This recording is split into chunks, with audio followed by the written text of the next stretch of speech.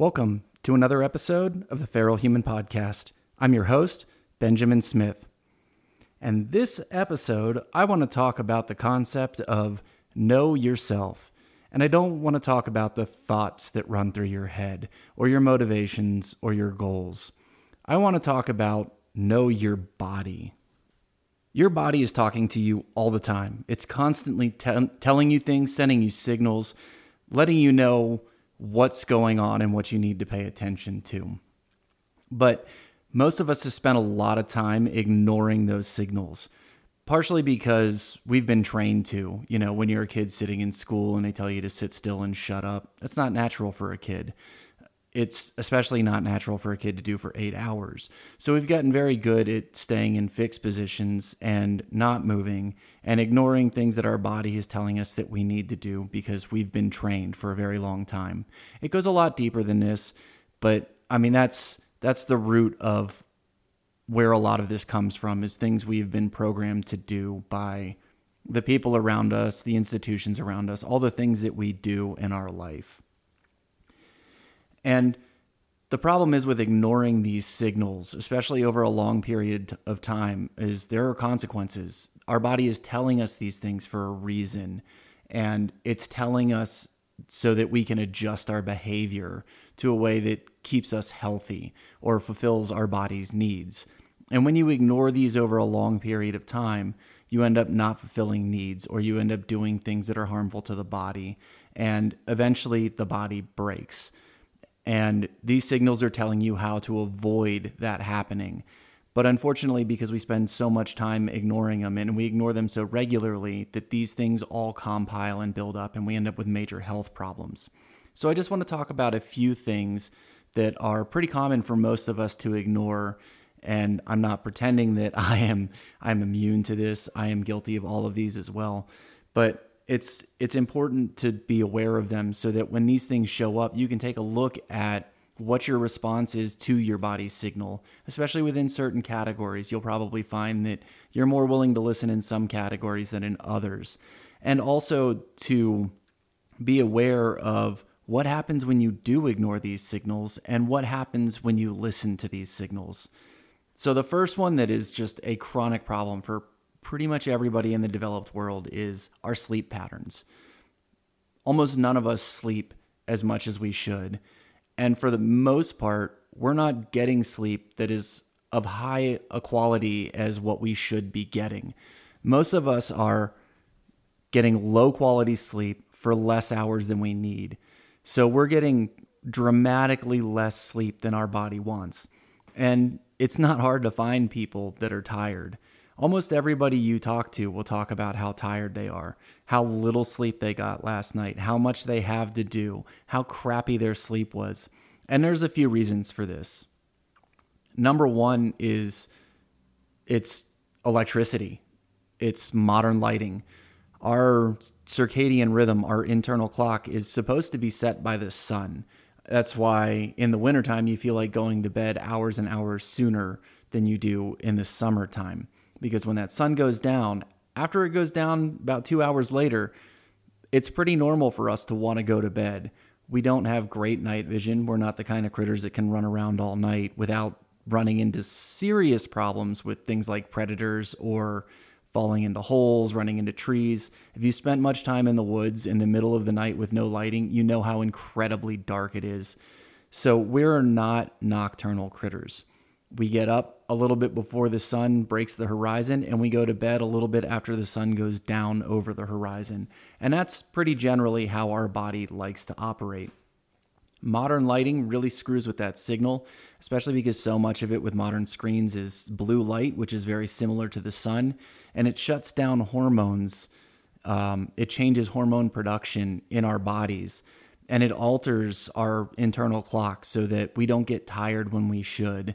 We don't sleep as well as we should, and we don't get up when we should. There are things you can do to mitigate this, things like blue blocker glasses and stuff.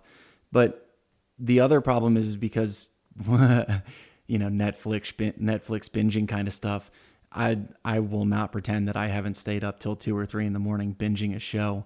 With entertainment and stuff like that, it's really easy to just sit there and get enthralled with something and keep rolling and completely forget, like not even forget, but not even care to go to bed. And especially things like sleep deprivation, they build up over time, and our body does a lot of important functions when we're asleep. We process memories, we store information, our body does major repairs, and it gets rid of like old crap in our body. It processes out old stuff. So this is all really important stuff that has to happen. There is a reason why humans sleep 8 hours a night, because it's not just a waste of time, as many people think. It's really important for your health, especially cardiovascular health. So you need to be getting enough sleep. And when you're tired, the solution is not to have another cup of coffee. It's to adjust your patterns and get more sleep. We're all going to have nights that are bad nights and we don't get a lot of sleep. But if it's a chronic problem, it is a lifestyle problem.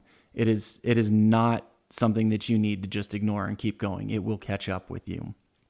Also, the more stressed out you are, the more sleep you're going to need. The more your body has to process the stress crap out of your body, and you're going to need more sleep.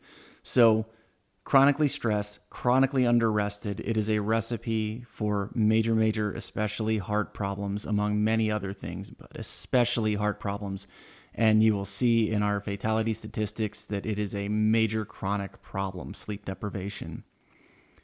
Now, let's move on to one of my favorites growing up, pain. And I'm not talking discomfort, I'm talking proper pain. We've all heard the expression, no pain, no gain, right? That is the workout mentality that you need to be absolutely destroying yourself or you won't make any progress. Take it to the max, turn it up to 11. There's a time and a place to really push your body and see what you're capable of, expand your boundaries, and really push the envelope of what you can do. It's definitely not every workout, and it's definitely not when a movement or a position causes pain. Pain is an indicator that something is wrong with your body. You are moving improperly, there's damage to a muscle, there's damage to a joint.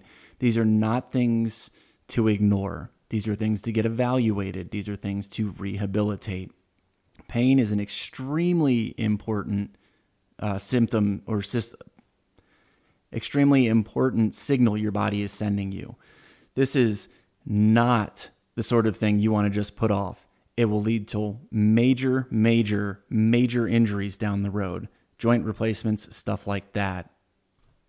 The thing about pain is that our body is pretty resilient, and with rest or regular proper movement, things will get moving along pretty regularly. Unfortunately, most of our bodies don't work the way they're supposed to anymore because we spend lots of time sitting in fixed positions. Our body is designed to move through a large range of motion most of the day. By sitting or holding, it's not even sitting, it's just sitting in this or using the same position regularly for long periods of time, our body starts to take on that position because our body wants to make things easier. If you're sitting in a chair all day, your body is going to start to look like a chair because it's easier to maintain the chair position once you spend a lot of time in the chair. If you're not moving regularly, things stop moving the way they're supposed to. And that's when things start to hurt. Muscles require movement to bring in fresh nutrients, to pump out toxins, and keep everything moving. Our lymphatic system does not have any sort of heart to move it along. So if you're not moving, your lymphatic system isn't moving either. The solution to pain is not to push through the problem. The solution to pain is to rehabilitate the problem. And short of like an acute injury, pain generally doesn't get better just by ignoring it or pushing through it. Usually what happens is it turns into a much more intense injury. I ended up with this problem when I was a kid as a swimmer. I got to the point at 12 years old I couldn't pick my arms up over my head because it hurt so bad from overuse injuries swimming. And it came because it hurt to pick my arms up over my head and do things that I did in swimming. And the mentality was like, work through the pain. Don't worry about it. Just be tough, push through. And it ended up putting me in physical therapy for both shoulders at 12 years old. Pain is a signal. If you're sitting in a position and it hurts, if you're moving and it hurts, and I'm not talking about discomfort like you've done 20 air squats and your legs are burning. I'm talking proper pain. It's your body telling you that you are moving improperly or there is an injury. It's time to go find somebody to help you through that and rehabilitate it, get you moving properly. Or if you're knowledgeable enough yourself, take on the rehabilitation yourself. But it's not something to ignore and push through. All right, so let's look at thirst.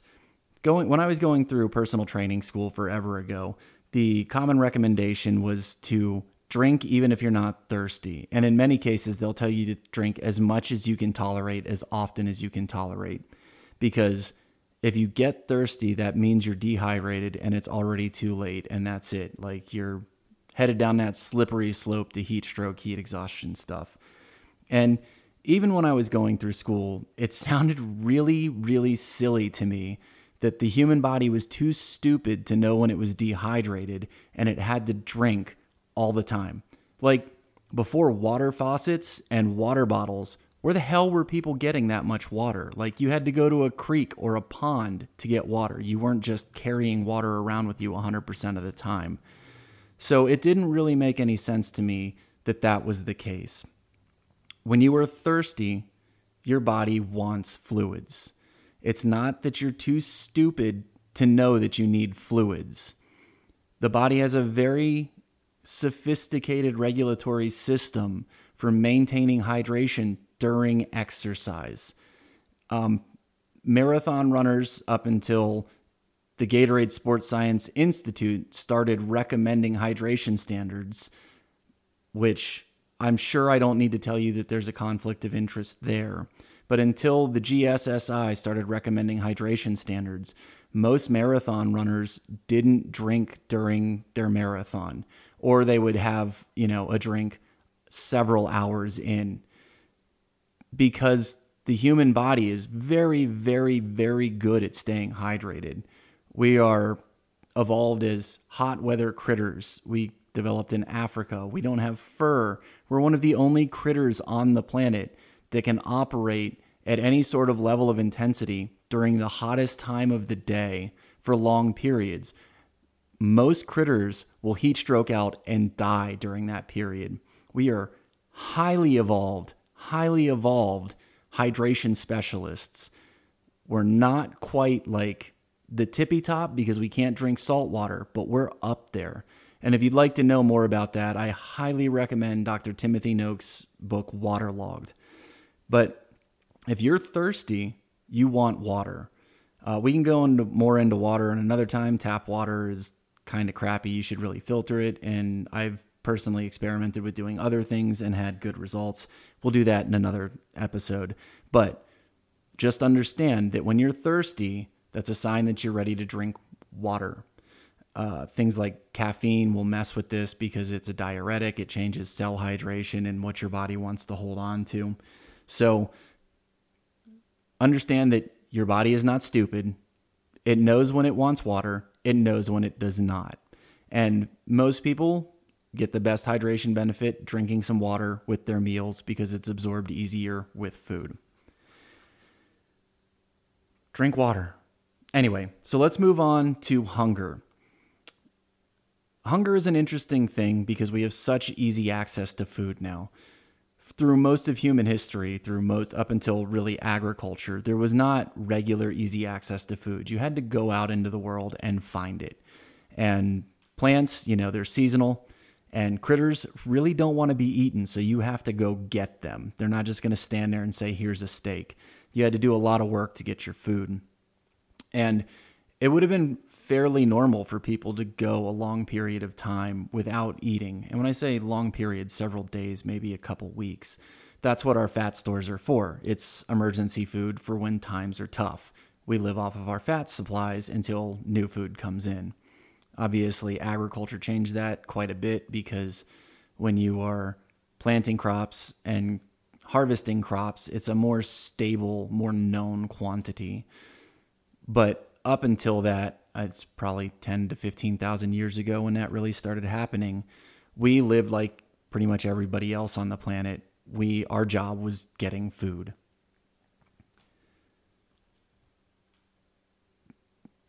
Now, the problem with having so much food, and especially having so much easy access to highly refined sugars, is our bodies have become very, very confused on what nutrients it needs and what nutrients it wants.